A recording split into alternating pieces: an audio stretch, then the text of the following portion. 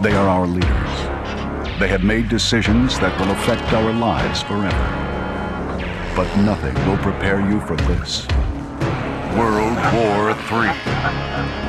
60 men, 3 rings, a battle royal where only one will survive. It's WCW NWO World War III. Coming soon to video.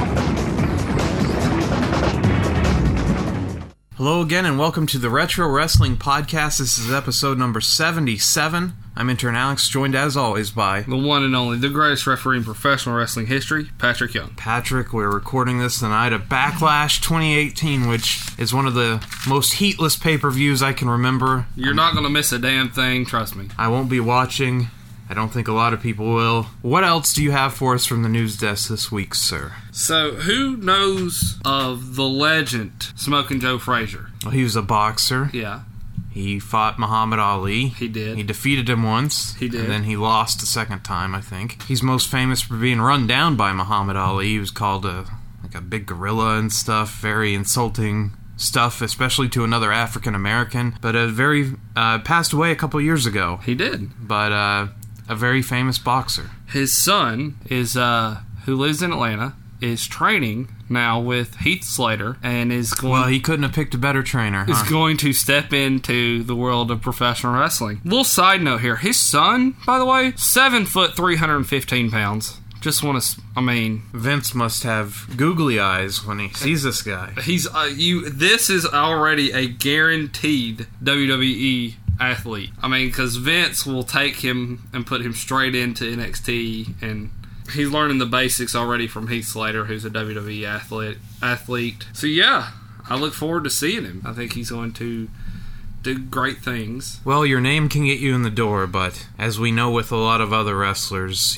Scott Putski, you have to do more than that. And so hopefully he goes about this the right way and doesn't think he's going to have things just handed to him. Right. Even someone like Cody Hall has still not been in the company yet, and he's been on the independent circuit for several years now. He's a guy that, physically looks impressive, and he has a family connection. Yeah. But he's just not gonna be in the company anytime soon. So you have to do more than just walk in with a family name.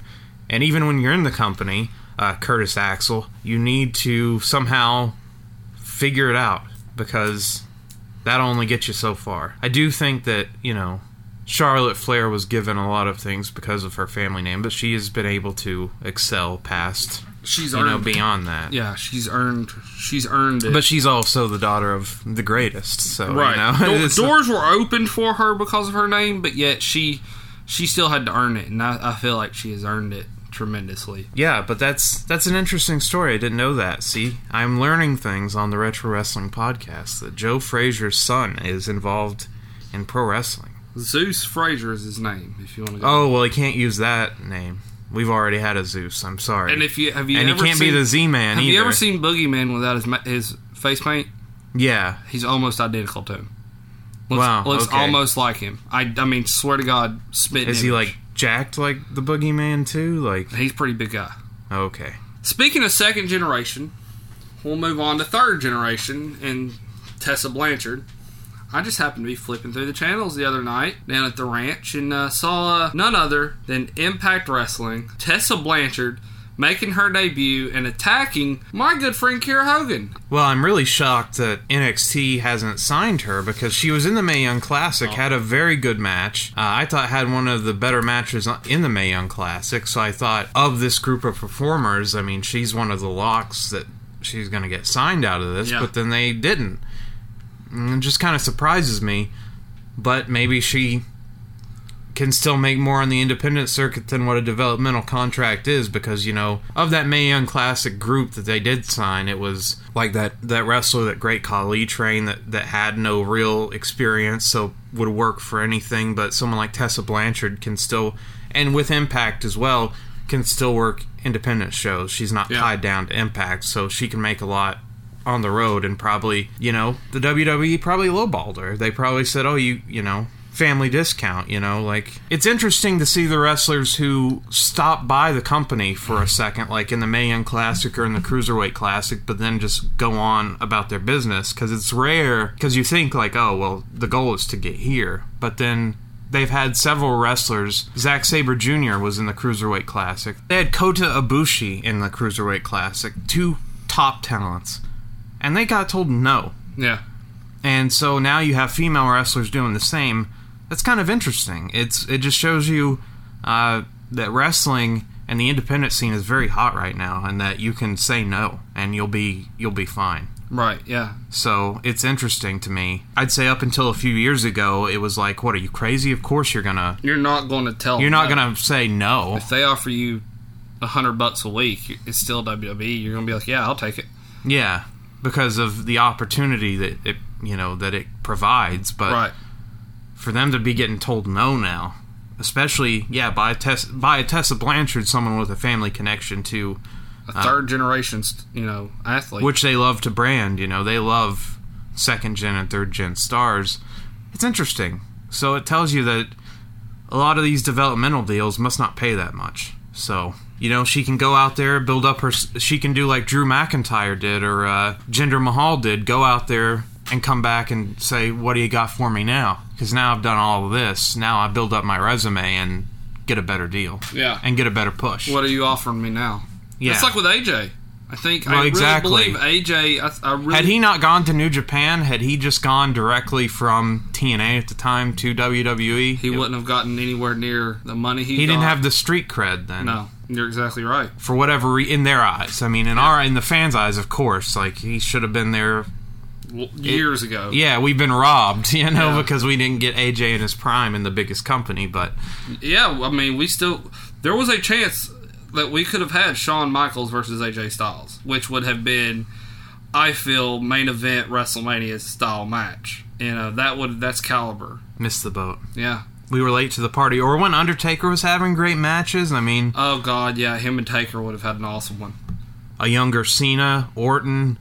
Man, he had a whole list. You have a whole list of dream matches that you could have made that they're going to get to a lot of these. I mean, they've gotten to some of them, but just what could have been, Yeah. Had he not gone to New Japan and, the fact that he got to skip NXT and come in at the main level, that definitely wouldn't have happened had he not gone and built up his brand on his own. So Tampa, Florida has placed a bid to host at Raymond James Stadium WrestleMania for 2023, 2024, and 2025. The company's not going to go for that, hosting in the same location. I know they do a SummerSlam now where it's every year in Brooklyn or whatever, but WrestleMania is something that they want to make like the Super Bowl, where cities bid for it, and they're not going to just take the money up front and say, okay, we'll give you 3 years of WrestleMania or whatever. They want to showcase it every year and get a better offer or get a better deal the next year. And also their idea of being a global brand, You're going to get a WrestleMania. I think you're going to get a WrestleMania in England. That's what I was about to say. Wembley Stadium will be WrestleMania 1 year so in the future, I believe. I could see them stopping by Tampa for a year, but I don't see WrestleMania being like SummerSlam where it's booked 3 years in a row there. I don't either. Well, they've seen what the entire weekend has become, and not just WrestleMania, but all the indie shows it brings, WrestleCon, all the events that come along with it, all the live podcasts, the comedy specials, all the interviews, just all the money that brings in, not to mention just booking hotels and booking rental cars and just all that it brings in. They've seen from the last few years just what it's grown to, how now it's almost like a music festival type vibe, because it's not just one day. I mean, the WrestleMania is one day, but like it's a week-long event. I mean, it's 7 days non-stop. That's just within the WWE itself. I mean, that doesn't even include all the other shows happening in the same town, because they want to attract all the same people. You want to get it all. Yeah. It's your one-stop shop, basically. So you can go see Kenny Omega wrestle, and then you can go see Roman Reigns wrestle. I mean, there's not many weekends where you can do that in the same town. So. Well, I was with you till you said Roman Reigns. But I feel with you. I'm with you 100%. I don't think that they'll stop by. I don't think they'll do 3 years in a row there. We talked about the Silverdome last week, being imploded, and the Georgia Dome. So you've got all these facilities are like brand new. Yeah. So you have state-of-the-art facilities in every major city in this country. Yeah. And so you're not just going to sit and park at one, especially not to bash on Raymond James Stadium. It's actually pretty old by standard, stadium years now. Right. You're going to want to go to another 100,000-seater or whatever and get the nicest stuff, all the new toys. I do see us having another WrestleMania in Canada. I see us having another one. Oh, Toronto for sure. I see us having one definitely in England. I really think Wembley Stadium would be the ultimate. Definitely think all that's on its way. Overseas, not across the pond, but like overseas, like Saudi Arabia. Well, they've got it's a 10-year deal. I don't think it includes language that says you must bring a WrestleMania, but they're going back later this year. So eventually, yes. Eventually, yeah. You think so? I don't know how soon it'll be, or even to run Japan. I mean, would be. Oh, that'd be huge. Yeah. So I just remember WCW doing the Super Show in Japan, and that was a huge deal. Yeah, they include the arena in all the video games, so yeah. You never can forget it. But they also want to expand in China, and so who knows? Like they did with the Greatest Royal Rumble, they don't even necessarily have to bring a WrestleMania there to run a huge stadium show, and then it starts at a random time of the day, but thanks to the network and tape delay, we can just watch it anytime. You don't have to watch it live anymore. You don't have to set your VCR to 4 in the morning or whatever.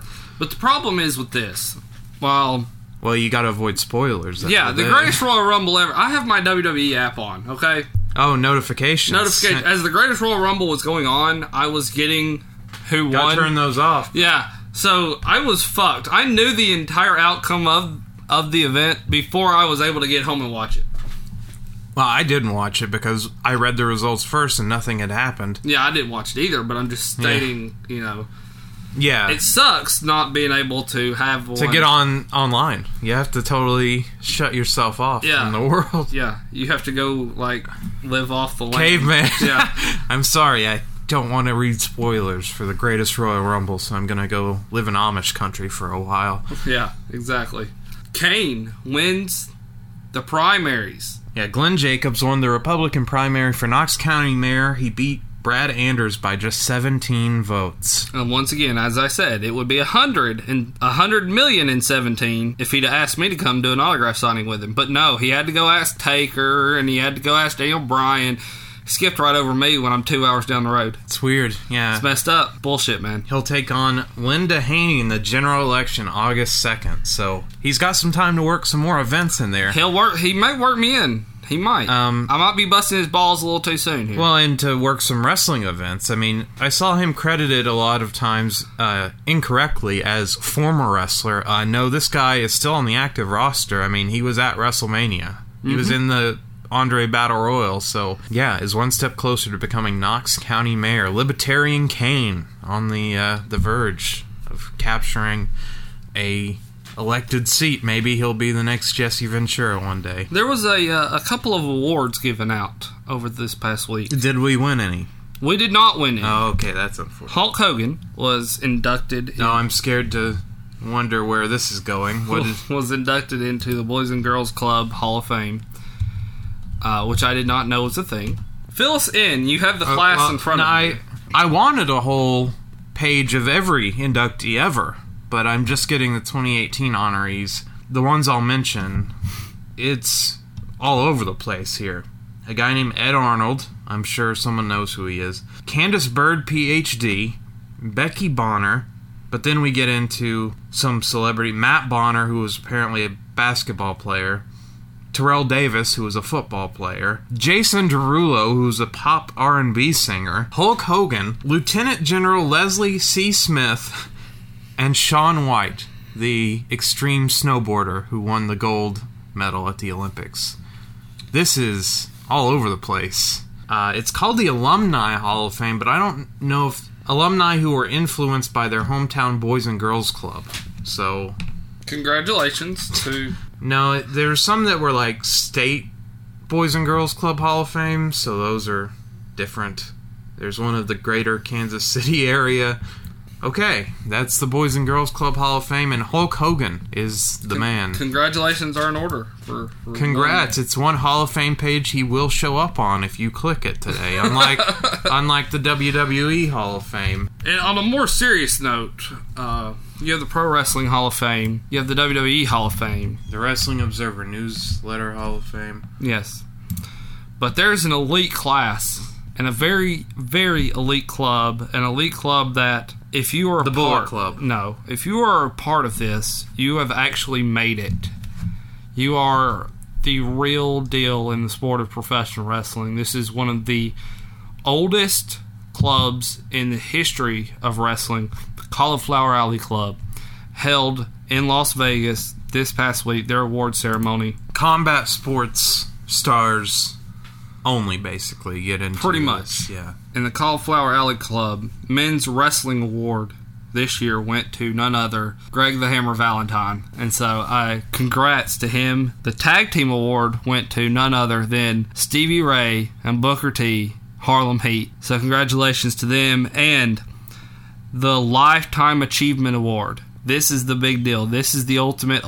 That means you have you're not just being recognized with this, you're being recognized for your entire career. The Lifetime Achievement Award went to none other than the Heartbreak Kid, Shawn Michaels. So congrats to all four of those gentlemen. Patrick, you missed the biggest one of all, which was, of course, the Charlie Smith Referee Award. Oh. To Mickey J. Mickey J. Oh, Mickey Congratulations J, who I to think Mickey. Is featured in this he is in pay-per-view, this World War III. Yes, yeah. Mickey J. Congratulations to Mickey J. Other winners included rising star Kevin Cross, the Lucha Libre Award going to Blue Demon Jr. Skinner, Steve Kern, awarded the Trainers Award. So there were two Women's Wrestling Awards. Santana Garrett, who was in the Mae Young Classic, and Princess Victoria. The Men's Wrestling Award, Tony Storm. You already mentioned Greg the Hammer Valentine. And the 2018 CAC Iron Mike Award went to Baron Von Raschke. So there you go. That is your notables from the Cauliflower Alley Club. Any other news from this week in pro wrestling? That's all I got, man. That's all I got. We had the greatest Royal Rumble in Saudi Arabia with 50 people. 50 men. Can you imagine a battle royal with 50 men? We're going to top that 50 men, and we're going to do 60. That's right. WCW, years earlier, many years earlier, over 20 years ago, was doing 60-men battle royals. And, you know, they weren't even as picky. You didn't have to go over the top rope. You could go through the middle rope. You could go through the bottom rope. You could get pinned, submitted. You just need to get the hell out of the ring. Also, that whole entrance thing every 30... No. Everybody in. Fuck that. Everybody walks out at one time. A giant train of wrestlers. Everybody. I mean everybody on the roster. Getting in that fucking ring. Everyone who shows up to work that day anyway. Except for Hogan. Yes, which, Tony Schiavone was distraught that Hulk Hogan wasn't a part of tonight's event. We go back to November 22nd, 1998. World War III. Taking place at the Palace of Auburn Hills in front of 17,670 people in Auburn Hills, Michigan. The tagline, 60 men, 3 rings, 1 survivor. Now, there were many survivors. If this pay-per-view would be much more infamous if only one man survived the entire show, but it turns out a lot of people did. But there was a 60-man battle royal, and, strangely, their world champion Goldberg, he had the night off. No need to book that world title match. Who cares about that? That old thing. The more important thing is, who is he going to be facing next month at Starrcade? What is the selling point to me as a potential buyer of this pay-per-view? That, okay, you're buying to find out about the next pay-per-view, not about this one. Correct. Which you could just watch Nitro tomorrow, and you'll probably find out. So really, this is a hard sell from me. One thing I was glad about, the 60-man battle royal, before we even get into it, they didn't do the 3 screens that they used to do on World War III because that was difficult to watch. 3 tiny screens, non-HD, so a small 4x3 screen with 3 triangles of action, and you couldn't tell anything that was fucking going on. But this year, they finally scrapped it. This is the final World War III, which is odd that we've had multiple World War IIIs. I don't know that is possible to have World War III multiple times. Were you wanting like World War IV? Yes, World War I wanted to move on, War yes. VI? It's strange that the first 2 World Wars were serious conflicts, but World War III was settled in a WCW ring 4 times over. Well, yeah. As most things are, where the big boys play. We get highlights from DDP and Bret Hart and Goldberg in the 60-man Battle Royal with all 60 names flashing on the screen, I think. It was very disorienting. Boom, boom, boom, boom. It was so hard to read them. And the music was like someone just talking really fast. Blah, blah, blah, blah, blah, blah. Like, what was that all about? Yeah, it was weird. It was very... Goldberg, the People's Champion, of course, arrives in a limo. Yeah, man of the people, a babyface, shows up late to work in a limo. He's just here to watch and hang out, I guess, which is more than Hogan did. Welcome to the 4th World War III. Tony Schiavone, Mike Tenay, and Bobby Heenan have the call. No Hogan tonight, and they would remind us several times. And Mike Tenay and Tony Schiavone, especially Tony Schiavone, is distraught at the thought that Hulk Hogan is skipping this event. And they're confused as to why he's not here. Here's why he's not here. He launched his fake presidential campaign, and that was his justification for missing this pay-per-view and next month's, and then showing up for the infamous finger poke of doom. He came out of retirement for one night, and magically won the title belt. Strange how that happened. Crazy. Also, he's campaigning for president a full 2 years before the actual presidential election. So a very early campaign announcement.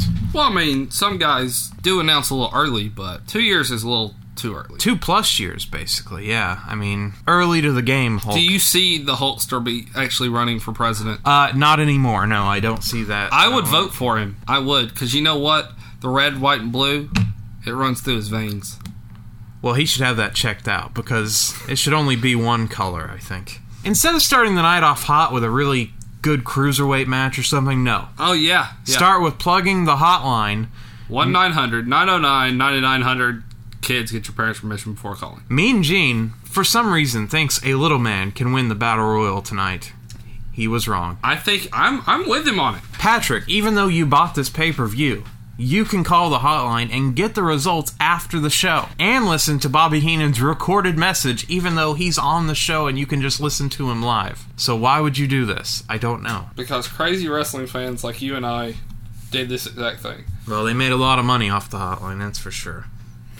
No, you start out the night hot after a Mean Gene hotline plug with Glacier, Ray Lloyd. Ray Lloyd taking on Wrath. Yes, in this feud that seems to never end. Adam Bomb, yes, and he's on an undefeated streak. Yes, Brian Clark, Adam Bomb, Wrath, whatever you call him by. Taking on Ray Lloyd, AKA Glacier. It's Mortal Kombat characters, even though Wrath has now given up his cool mask and his manager James Vandenberg. He is now just a monster who's on an undefeated streak. I wonder who they're building him up for. It seems very odd that 2 men would be on a streak. It's almost like they're on a collision course for a random TV match. Glacier has a new finisher, which I was super excited. I wanted to see this. It was called the Ice Pick, which sounded like it wouldn't be performed with his hands, but I was... It's the Ice Pick versus the Meltdown. Glacier sucks chants break out, and Glacier can't get the big man off his feet. Ralph throws Glacier out of the ring and then throws Glacier into the crowd, so the crowd played the role, I guess, of the Titanic hitting the Glacier. Heenan does his thing that he used to do during the Royal Rumble, where every person was his pick to win the Royal Rumble. So Wrath was in control. That is now Bobby Heenan's pick to win the 60-man World War III event. Tenay mentions Wrath is going to be on the Mortal Kombat show, which I vaguely remember. It used to air after Nitro, and it was produced by Time Warner. So now Wrath is getting into Hollywood. He's going to be the next... The Mortal Kombat show. Yeah, there was a live-action Mortal Kombat show. Interesting. Yeah, it didn't last very long, but... I just remember dinner at a movie with Macho Man Randy Savage cooking. Yes, which there's still some clips very small clips of that online. Wrath just ragdolls poor Glacier Ray Lloyd, throws him around, chokes him with the camera cable. The ref has to wrestle it away from Wrath, but can't, and now Glacier's tangled up in the camera cable. Glacier is getting his ass kicked so much he calls for a timeout. What a face thing to do. Glacier, though, hits the cryonic kick, but he hit it to the back of Wrath's head and basically into his shoulder, so it looked like shit. Glacier calls for the ice pick, and he's got a wrapped thumb, so I'm really interested in what he was about to do, but Wrath blocks the ice pick. He was going to examine this man's prostate or something. Wrath blocks him, hits the meltdown, which is just a pump handle slam, and wins the match. And there you go. Wrath and Glacier on an unannounced match, I'm sure, starting this night off hot. I like this match. God, this was terrible. Glacier was just ragdolled. He had no offense, and Wrath, Brian Clark, very limited. You know, this was just get the next Monster of the Month over for Goldberg. So, congrats, they did it. We head into a Bret Hart promo. Yes. This promo is so freaking good. I hope you put it on here. It's good because it was, you know, pre-taped, edited together. Yeah. I'm sure he had to do many takes. Pieced all, like, it was... The only odd part I found about it, so he calls out, it's heel Bret Hart. He calls out all the faces he can think of. Booker T, Lex Luger, Chris Benoit, and DDP, who he's wrestling tonight. I loved his reasoning for not liking DDP. He's got tattoos and piercings and stuff. He's a punk.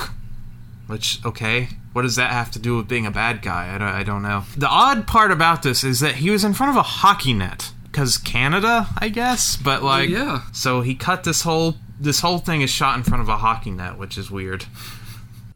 The best there ever was, and the best there ever will be, Bret Hitman Hart! I'll tell you why I've been on over. I got something I got to prove here in the WCW. I'm not afraid of anybody, see? I don't care who it is. Booker T, he thought he was the big shot, right? I had to take him. I almost crippled him. I almost ended his career. You know why? Because I don't like him. You want to take Lex Luger. Lex Luger is nothing but a big, huge, muscle-bound idiot. He thinks he's got muscles. He thinks that makes a great wrestler. It doesn't. What makes a great wrestler is technique. Lex Luger, he's lucky. He's lucky that he even walks around today, because I could have ended his career, but I didn't. I showed a little mercy. I don't like to show a lot of mercy anymore, because it doesn't pay off. Now you take Chris Benoit. Now this is a guy that I took under my wing up in Canada. He wouldn't be where he is today if it wasn't for me and the rest of my family. Do you think he showed the same respect to me when I came to the WCW? No. Chris Benoit looked out for himself. He forgot his Canadian heritage. He forgot that I was like a brother to him. So what did I do? I took Chris Benoit and used him as another example. I set another example, and just a little slight example. I ripped his elbow out. It's like, Chris, that's a little warning for you, okay? Next time it might be your head. Next time it might be your legs. Maybe I'll take his legs and throw him out into the crowd. Chris Benoit, don't cross me. Don't ever cross me again. Now you take Dallas Page. Let me go back about Dallas Page. This guy is a punk. He had the nerve to come in the ring unprepared. I put my title on the line. I put it on the line against this punk strictly because this guy prides himself in being a people's champion. He has nothing to do with being a people's champion. How could they love a guy like Dallas Page? Covered from head to toe in tattoos. He's got earrings and stuff. To me, that is a sign of a real punk. I take pride in the fact that I tried to end his career. And if everyone can look at me right now, they can go, Bret Hart, the Hitman, did exactly what his name says. I'm the Hitman. Excellence of execution. That's me. Dallas Page, now that he's the United States Heavyweight Champion, I look for a chance to rip him apart the next time I step in the ring with him. I will use Dallas Page as an example. He's unleashing like he never has before. He's scum. And if we're all lucky, he'll never ever wrestle again. I'm a people's champion. Stevie Ray, oh boy, this pay-per-view is kicking into full gear. Newly Hall of Famed member Stevie Ray. Well, of the Cauliflower Alley Club. Yeah. I don't see a Booker T. I don't see a Harlem Heat getting into the WWE Hall of Fame. I can see it happening. Maybe one day when they're desperate. Stevie Ray is out next with Vincent. Oh boy, they're taking on K-Dog, Conan, Rapper Conan. Yes, well, this is Wolfpack Conan. When Conan was at his hottest, the Wolfpack did the most for this guy out of all the group, because the rest of the guys, they were already over. It was Conan who was brought up because he was in this group. Odelay, Arriba La Raza, Wolfpack Forever, he's Bowdy Bowdy, and he's Rowdy Rowdy. I didn't understand a single bit of what you just said. Conan locks Stevie Ray in a seated abdominal stretch. Oh, yeah, we're starting off fast. Yes. Heenan, since Conan is in control, has now changed his pick for World War III to Conan. Vincent cheap shots Conan out on the floor. The camera picks up the slapjack in Vincent's pocket, so we see the plan. Stevie Ray puts Conan in a rear chinlock for ages. Stevie slams Conan but misses an elbow drop. Conan hits the X Factor to Stevie Ray, but Stevie Ray pokes him in the eyes, and then Vincent, some miscommunication here in NWO Hollywood, as Vincent slapjacks Stevie Ray. Conan then beats down Stevie Ray, pushes down Billy Silverman, and gets a DQ. What a bunch of shit. Stevie Ray can't even take a clean fucking pinfall for Conan, of all people. I mean, give me a fucking break, guys. This is bad. This night is not off to a great start. Booker T, despite being a face, is out to save his heel brother, Stevie Ray, who broke up the tag team, joined the NWO. Booker T, a stupid face wrestler, comes out and protects Stevie from, I guess, Conan's rage. Stevie Ray and Booker then argue about Stevie being in the NWO. Booker, in a hilarious thing that the camera picks up, says, "Hey man, it looks like you're out here getting your butt kicked." And Stevie says, "Hey man, that's alright. He's alright with getting his butt kicked." Well, it's a brother thing, man. If the night wasn't going good enough... If I was getting my butt kicked, I'd want you to run and save me. And then get mad at me for doing it, of course. Well, I wouldn't get mad at you. I'd have your back. If you join the NWO, it's over, pal. I'd have your back. You can't turn heel. Sonny Ono and the Cat. This is pre-James Brown Cat, but not Mortal Kombat Cat. This is in transition Cat with Sonny Ono. What a tag match we've got for you, folks. As they waste Kaz Hayashi, one of the best performers in the world, is now wasted in this match, with Perry Saturn, of course, another karate expert, to take them on. Cat was doing a gimmick at the time where he offers 5 seconds for Kaz or his opponents to leave. He would turn his back for 5 seconds. Always a great idea, 2, Patrick. 3, 4, 5. Now, well, as he's turning back around, he thought was Kaz Hayashi, he turns back around, it's Saturn, and Saturn just starts wailing away on him. But then, Cat gets most of the offense against Kaz and tags in Sonny Ono. And Kaz, luckily, no-sells Sonny Ono's offense. Ono then offers Kaz money to get out of this match, which is, I guess he learned from WCW. Just throw a bunch of money at people and they'll go away. That's how you do it. Kaz has no use for money, so he tags Saturn in. Saturn fires up on the Cat, but gets taken down by Cat's kicks. Cat hits a nice leg sweep to Saturn, scoop slams him, tags Sonny in, who kicks Saturn once and tags out. Nice chicken shit heel wrestling there. But Cat does not want to come back in the ring, so Ono is fucked, as Saturn puts an STF on Sonny Ono. Then Cat decides to come into the ring and break it up. Kaz Hayashi gets in, and Sonny tees off on him with kicks. Kaz tries an atomic drop on Sonny, but Cat kicks him in the back of the head. Saturn belly-to-bellies the Cat, clotheslines him, T-bones him. Then Saturn grabs Sonny Ono in a front face lock, but Cat roundhouse kicks Saturn in the head. Sonny Ono then falls on Perry Saturn, and Sonny Ono, the guy you want to promote, the young up-and-comer, gets the win over Perry Saturn, and the heels win again. Listen, I told you from time and time again, Sonny Ono is a true badass. I believe he is one of the most deadliest men on earth. He could end Goldberg's streak, all right? I believe it. I have faith in him. I think they're building him up for something big. Well, he's got a streak of his own here. He's undefeated now. This is now 4-0 for him. So wow, I think he could do it. I'm jumping on the Sonny Ono bandwagon. Sonny Ono or Beautiful Bobby Eaton is going to take me to victory tonight in the 60-man Battle Royal. Wow. You've got your picks. Jericho is backstage with Lee Marshall on WCW.com. Jericho says he's going to beat down Bobby Duncombe Jr. and he claims to be the real killer of WCW. With Ralphus, of course. Match of the night next. Early on. What is this? 4th match and we're already match of the night? Damn. This is pretty sad. Billy Kidman, of all people, in his jorts and his wife beater. He's out next. He's going to take on Hoovy. Hoovy comes out to his music. Mean Gene says, hey, wait right there. Wait a second. Uh-oh. Juvi is now a heel because he's joined the Latino World Order. Eddie comes out and says Juvi has seen the light, and he's going to get the Latinos a raise. Ray Jr., who did not want to join the LWO, who I think lost a match to be in the group, comes out to argue with Eddie and says, hey man, this is supposed to be my title shot. And I was like, please make it Ray's title shot, please. Or make it a three-way. But no. Eddie says, I'm going to take Ray back to the back and talk to him about sacrifice. And Ray and Eddie, sure enough, just go to the back. And Juvi goes towards the ring, now a heel. Amazing how quickly things can change. Yeah, he said he wasn't going to take this laying down. So, we'll see. A sign says, Juvi is groovy. Billy Kidman is in disbelief that Juvi joined the LWO. Snapmare into a headlock from Juvi, followed by a shoulder tackle. They exchange some strikes. Juvi hits a famouser on Kidman. Juvi gets booed. Amazing, he was going to get cheered up until 3 minutes ago. Head Scissors takes Kidman down, but Kidman hits a sit-out powerbomb to slow Juvi down. Kidman hits a power slam followed by a guillotine leg drop for a near fall. Then Juvi hits an Alabama slam on Kidman that gets a 2 count. Kidman slings Juvi into the buckles chest first and clotheslines him. Juvi tries a tornado DDT, but instead drops Kidman throat first over the ropes. They get back into the ring. Kidman counters a missile dropkick with a dropkick of his own for a near fall. Kidman throws Juvi out of the ring and lands a plancha to him. Juvi then Hurricane Rana's Kidman off the ring apron, and Juvi's back hit the edge of the ring apron so hard. I was actually fearful for Juvi on this move. Yeah, it was ugly to watch. They get back in the ring. Juvi hits a brainbuster, my favorite move that no one seems to use anymore.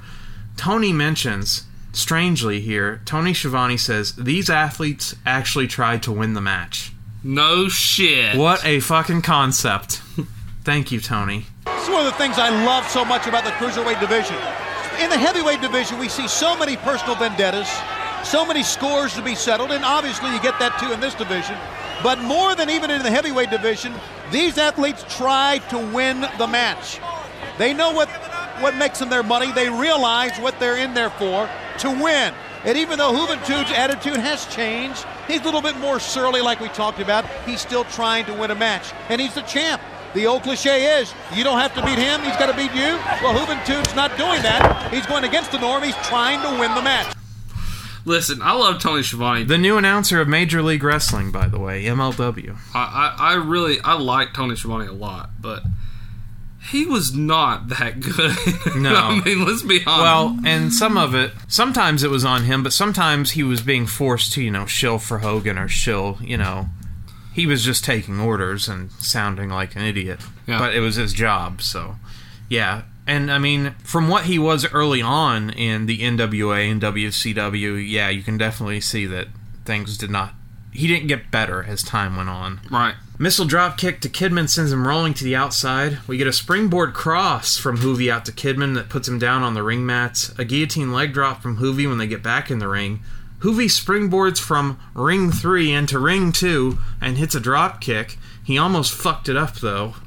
So now we're in ring 2, proceeding with the match. Right, that's the main ring that all the matches were to be in ring 2, but these guys were like, hey, we got 3 rings, we might as well use them. And imagine all the tickets they lost by having 3 rings for this event every year. Well, you can't have 60 people in one ring. The ring will collapse. Go for it.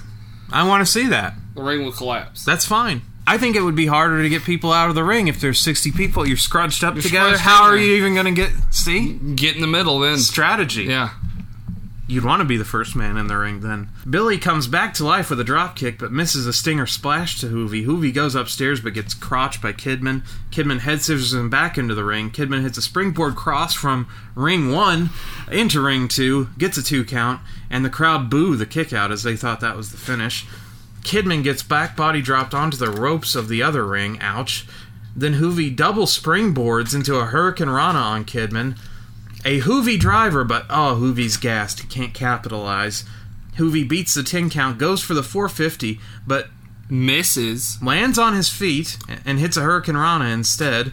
It only gets a 2 count. Kidman hits the Kid Crusher, which is his face buster, for a 2 count. A huge release German suplex from Kidman as Kidman wants to go for the Shooting Star press, but Juvi stops him. The crowd was on their feet for the Shooting Star. The Shooting Star was so over at this time. Now every match has a Shooting Star in it.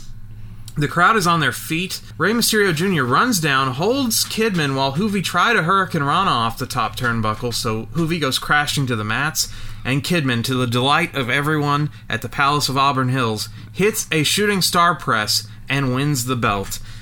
And the LWO get into Rey's face, but Kidman has already split the scene. Eddie says, "Hey Rey, are you in or are you out?" And Rey takes the shirt off and throws it in Eddie's face. And then takes off running like a chicken shit. And then all the LWO gives chase. But what an amazing match between Hoovy and Kidman. It's a shame that it was wasted on this card. I like the shooting star press. However, Brock Lesnar's at WrestleMania 19 much better. This went 15-27, and I could have seen it go longer. This was an amazing match between the Cruiserweight division. It's a shame that it was on this card, and the two matches that would follow it definitely stunk the place up, and every match that followed it would stink the place up. This was the highlight, and the way these guys were utilized in the 60-man Battle Royal really sucks, because they put on this tremendous show and are just thrown out like jobbers in the Battle Royal. I would love to have seen, well, we'll get into it, but I'd love to have seen a Billy Kidman or something win the Battle Royal. It would have been something different. It would have been huge. We go to highlights from Nitro, because that's what I bought a pay-per-view for, to watch Nitro from the previous week, where Nash challenges Hall, and this chicken shit Nash just says, "Okay, I'll see you next week." Okay, whatever. Here we go. One of the dumbest things that happened all night. The first of two non-matches, by the way. Buff Bagwell brings out Scott Steiner. False fucking advertising. This is shit that would have made me mental if I had paid for this.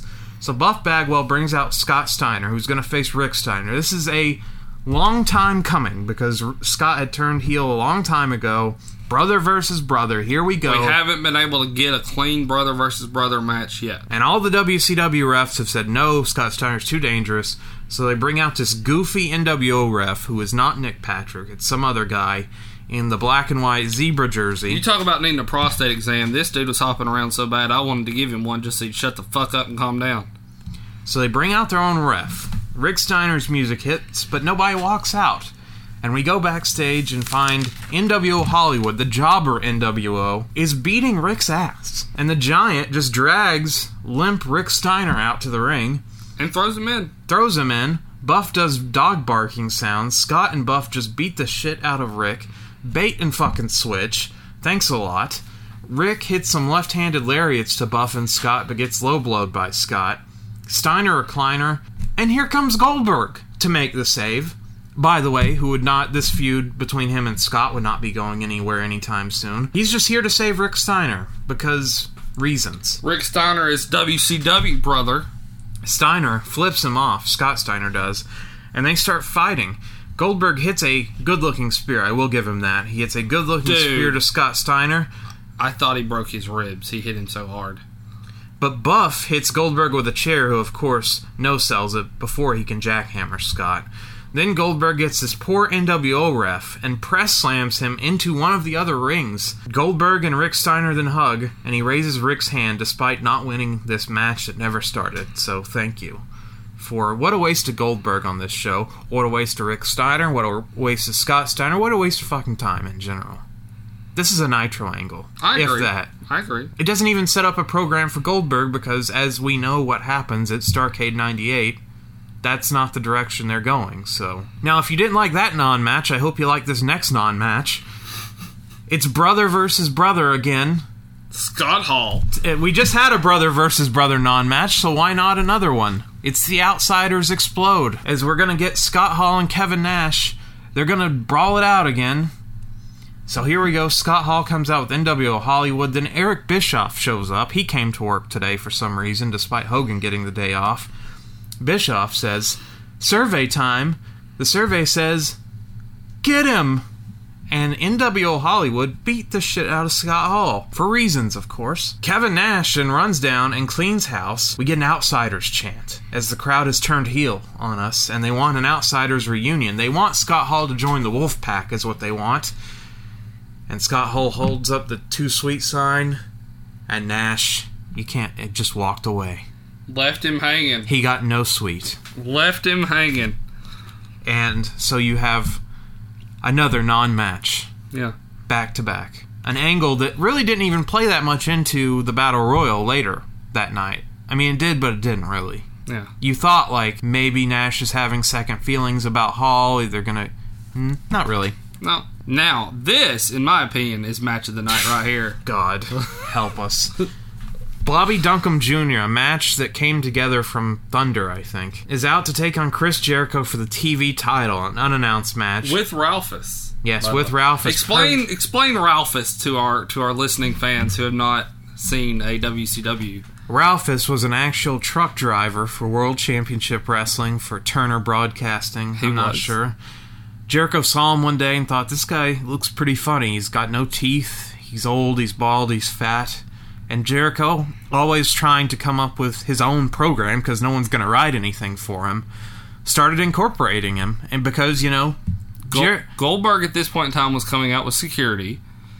Yeah, Jericho felt he needed security as well. So he grabs a t-shirt that is... a belly shirt. Like 4 sizes too small. Writes on it, Jericho's personal security. Puts it on Ralphus, and then proceeds to have Ralphus come to the ring with him every single week. Yes, and this would eventually build into Jericho challenging Goldberg to a match, and Goldberg chicken shit never accepting it. They got into a legit fight backstage one time in WCW, but Jericho was able to do this because, you know, the cruiserweights or whoever, if you're not in the, you know, if you're not in the clique of WCW, then you could just do whatever. You bring out Ralphus, do whatever, we don't care. Yeah. So Jericho, which made Ralphus was a playable character in WCW video games, and even after Jericho left the company, would get hooked up with Norman Smiley. We were not done with Ralphus. Yeah, into the year 2000. Right. Congrats to Jericho for getting this guy some work. Yeah, I want to see Ralphus go into a Hall of Fame somewhere, because this man, this was someone who had no chance of being in the industry on screen wise, and Jericho gave him the opportunity. So Tony is still dismayed that Hulk Hogan is not here, but Heenan rightly says Hogan never works Thanksgiving. That's true. Hogan's contract, he only had to work so many main events. He usually skipped out this show, unless he was booked to win, of course. Was this on Thanksgiving? It was near Thanksgiving. I don't know what day Thanksgiving fell on, but close enough to where Hogan is not going to... I mean, he didn't work Starrcade either, so... He doesn't work Thanksgiving, Christmas, Patrick. He's... You know, he gets those days off. He's not like, you know, you and I. Hell, I don't work Thanksgiving or Christmas. I don't think I've had those off in a long time. Jericho locks in a modified STF into a surfboard on Duncum. Duncum hits a vertical suplex and a big boot, followed by some chops. Duncum throws Jericho into the front row, and Jericho hits him with a beer out of nowhere. And then a springboard clothesline from the guardrail. They get back in the ring. Jericho hits a missile dropkick into a rear chinlock. Duncum escapes by just dumping Jericho on the turnbuckle. A shoulder breaker nets a near fall from Bobby Duncum, but then he tries a cross arm breaker, but Jericho makes it to the rope. Duncum here looks so gassed in this match. A springboard dropkick takes Duncum out to the mats. Jericho high-fives Ralphus, goes back into the control into the ring. Jericho tries a sunset flip, but Duncum grabs him by the throat with both arms and hits a double chokehold slam, is what I'll call it, to Chris Jericho and gets a 2 count. Jericho hits a lion salt for 2. Jericho gets superplexed while he was trying for another missile dropkick. Jericho tries the lion tamer, but this dude's too big, so he can't hook it. Duncum hits a second rope elbow for a near fall. I love that elbow, by the way. It's like a Vader bomb or a...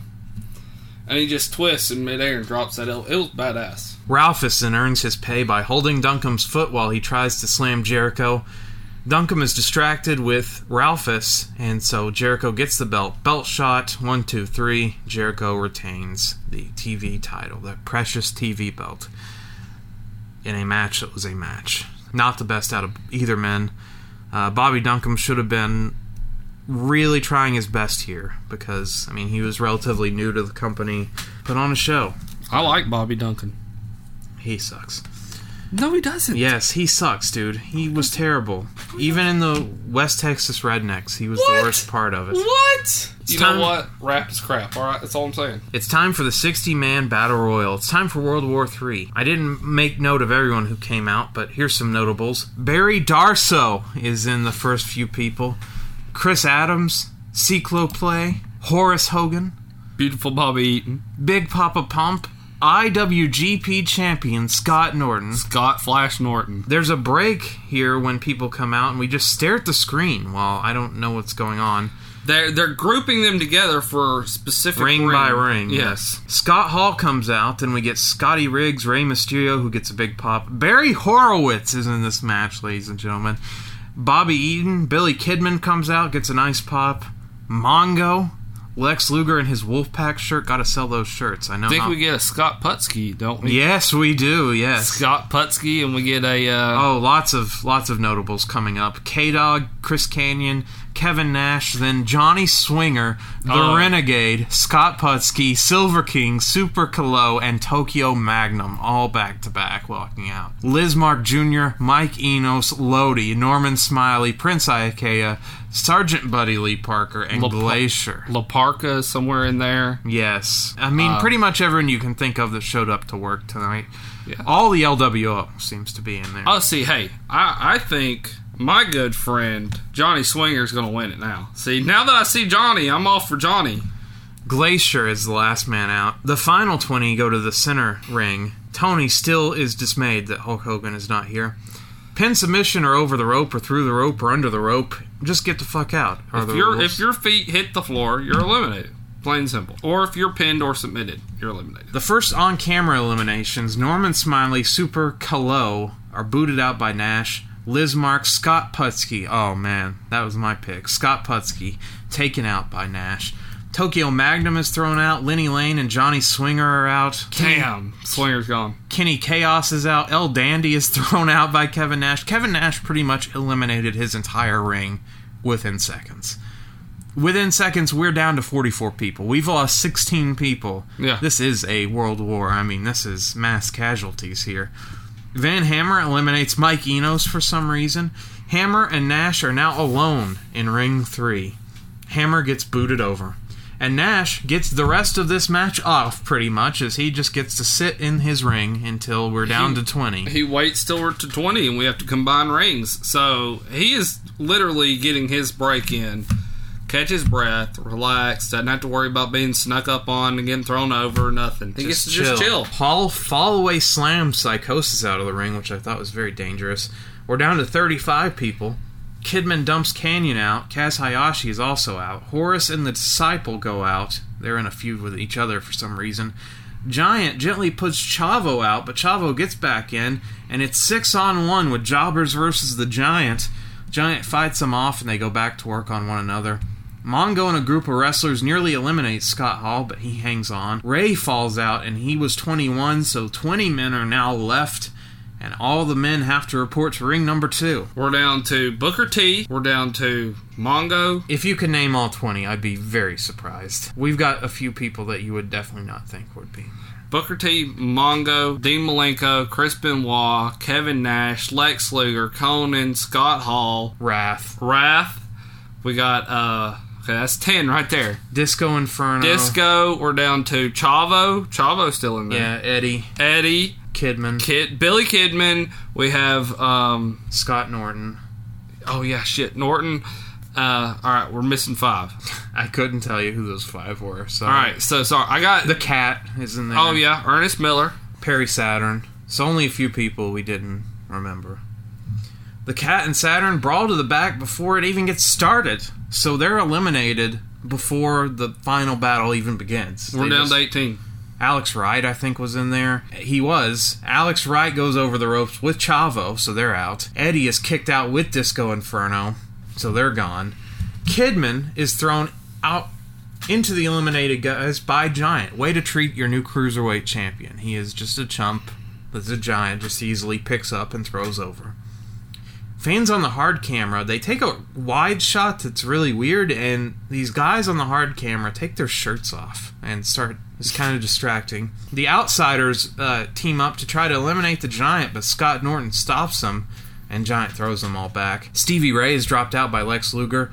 Steve Mongo McMichael is just 11 men away from headlining Starrcade, WCW's WrestleMania. I think Mongo can do it. Just kidding. He eliminates Norton, the IWGP champion, and then Nash just throws him out. So no Mongo main event. Sorry. It's all good because I don't want to see it. Wrath made it to the final 10. Wow. Bam Bam Bigelow then jumps the rail because why not? You know, a good idea. I'm going to jump the ring and try to fight 10 people at once for no reason. You know why? Because Bam Bam Bigelow is a badass. Yeah, so Bam Bam Bigelow shows how inefficient Doug Dillinger is at his job and is able to easily jump the rail, this massive man. By the way, how did you not notice Bam Bam Bigelow in the crowd? There's no one else that looks like this guy with the tattooed head and the giant. I mean, he's a massive man. Yeah, but no one seemed to notice, oh, this guy is sitting in the crowd all night. Apparently, Scott Hall, Kevin Nash, Scott Norton, Luger, I mean, they just all start welling away at him. Yeah, so he can't fight them, so he gets thrown out of the ring. That's good. He already looks like a jackass. Oh, no. We need to make him look even worse. So here comes Goldberg to beat him again. Goldberg, though, looks like an idiot first because he runs the wrong side. Fucking side. The wrong side. He can't find Bam Bam Bigelow either. If I go to that side of the ring, I'm not going to look like a dumbass and turn and U-turn and go back. I'm going to follow that bitch all the way around. I'm going to look like I'm building up steam to spear his head clean off. He eventually does, and they walk and brawl through the security goons. Scott Steiner is eliminated during this scuffle, as was Wrath. We didn't get to see that. Booker was eliminated. Now it's down to the final 7. The Wolfpack has 3 members, Conan, Luger, and Nash. Horsemen have Dean Malenko and Chris Benoit. And Hollywood has 2, if you count Hall as being in NWO Hollywood. Conan goes after Hall and eliminates himself. Nash wants the group to come together and eliminate the Giant. Oh, the Giant was the other NWO Hollywood guy. Okay. The group does. They come together and dump the Giant over, and now we're down to 5. 2 Horsemen, 2 Wolfpack, and Scott Hall. Last year's winner. The Horsemen go after Scott Hall. Nash and Luger dump out Benoit, and Hall dumps out Malenko, so the Horsemen are easily disposed of. Now it's the Outsiders with Lex Luger.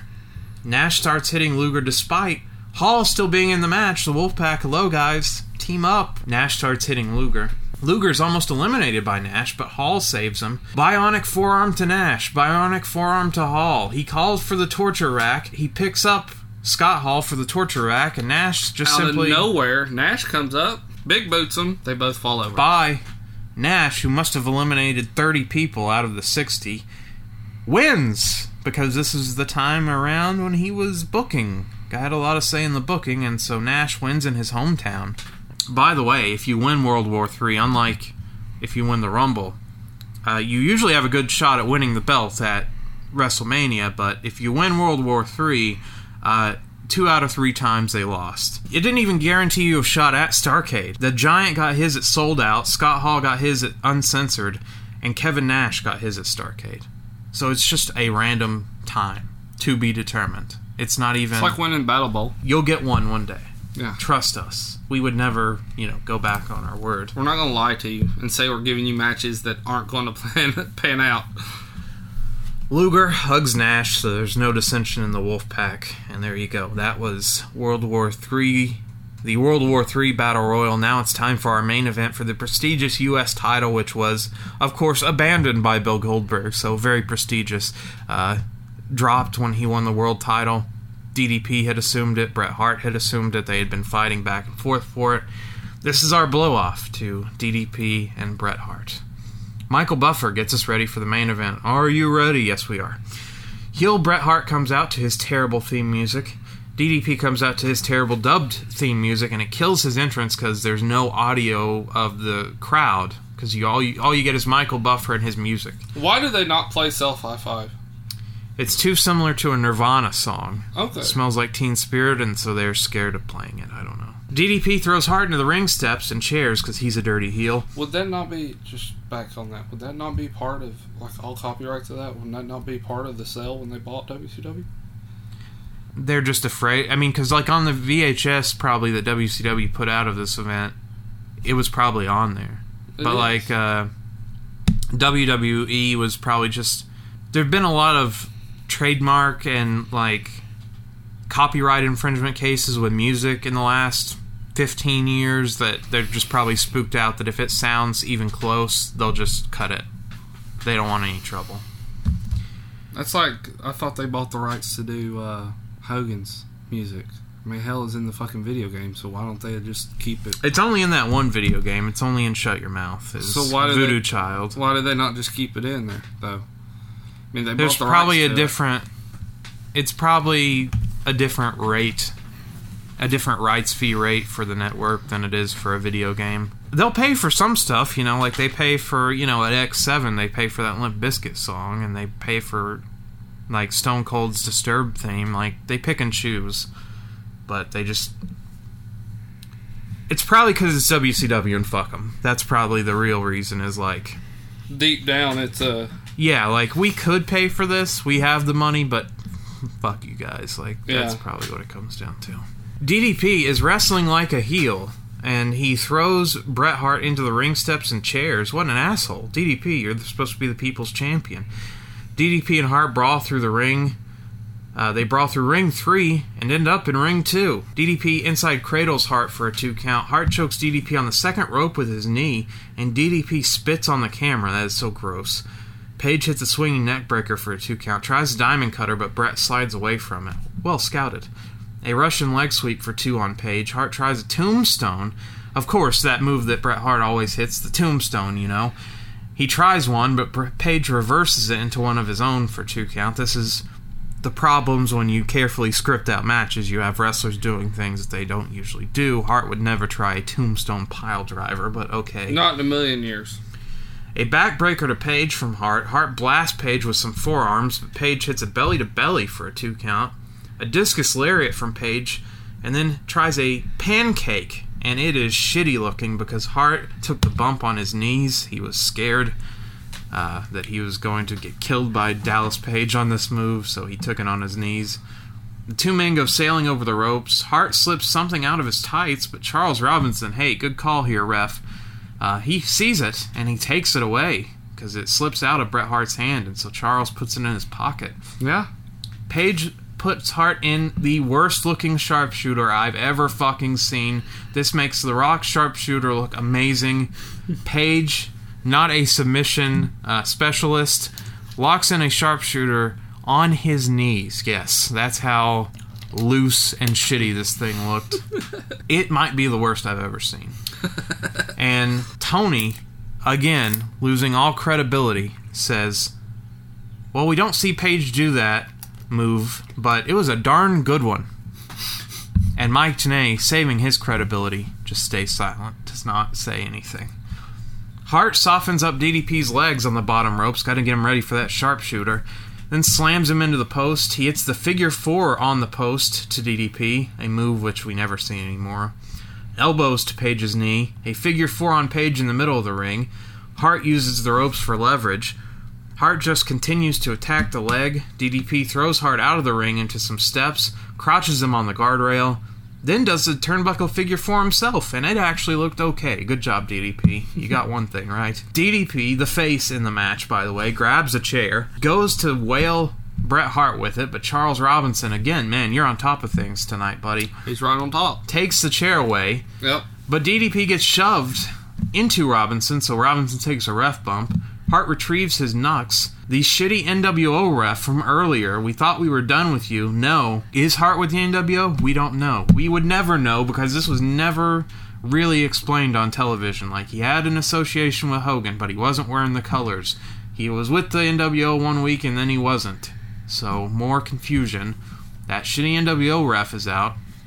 Hart decks DDP with the knucks and he's out.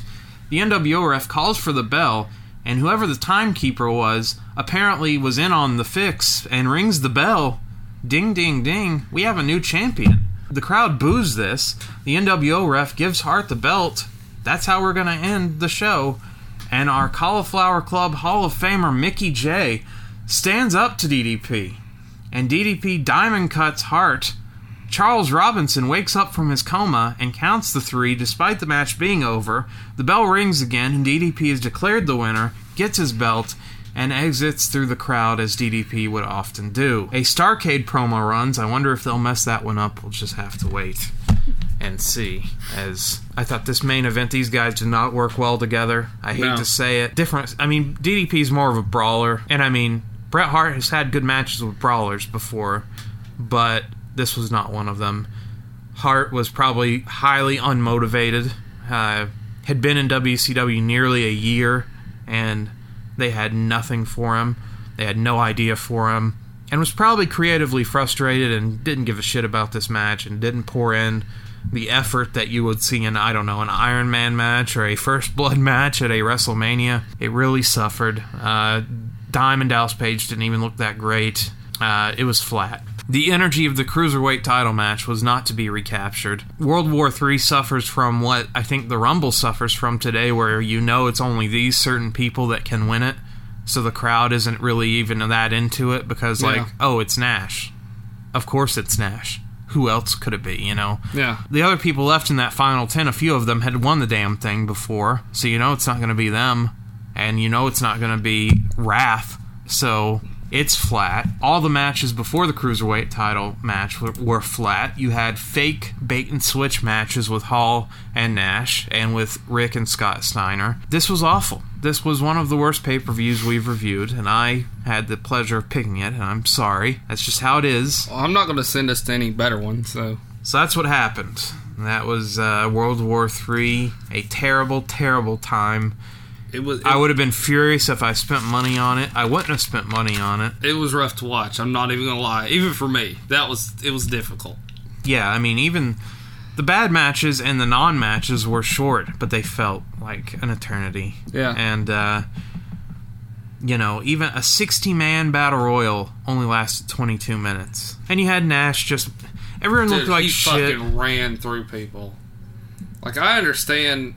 They're building him up for Goldberg, yeah. I understand doing 6-7 people in 30 seconds. But that fucking ring he was in, man, it was cleared of 20 people. 29 other people were gone within, 5 minutes, I'd say? And over half of that. I mean 20 people. So he threw 19 people out, basically all by himself, in 5 minutes. No, I wouldn't even say that, like 3.5. It was literally that. And then he got to sit around and be lazy for perfect booking if you were booking. I mean, that's how I would book myself as well. Like, the most rest time. And the storyline with Hall didn't pay off at all. No. I mean, that would be saved for Starrcade, sadly. But this...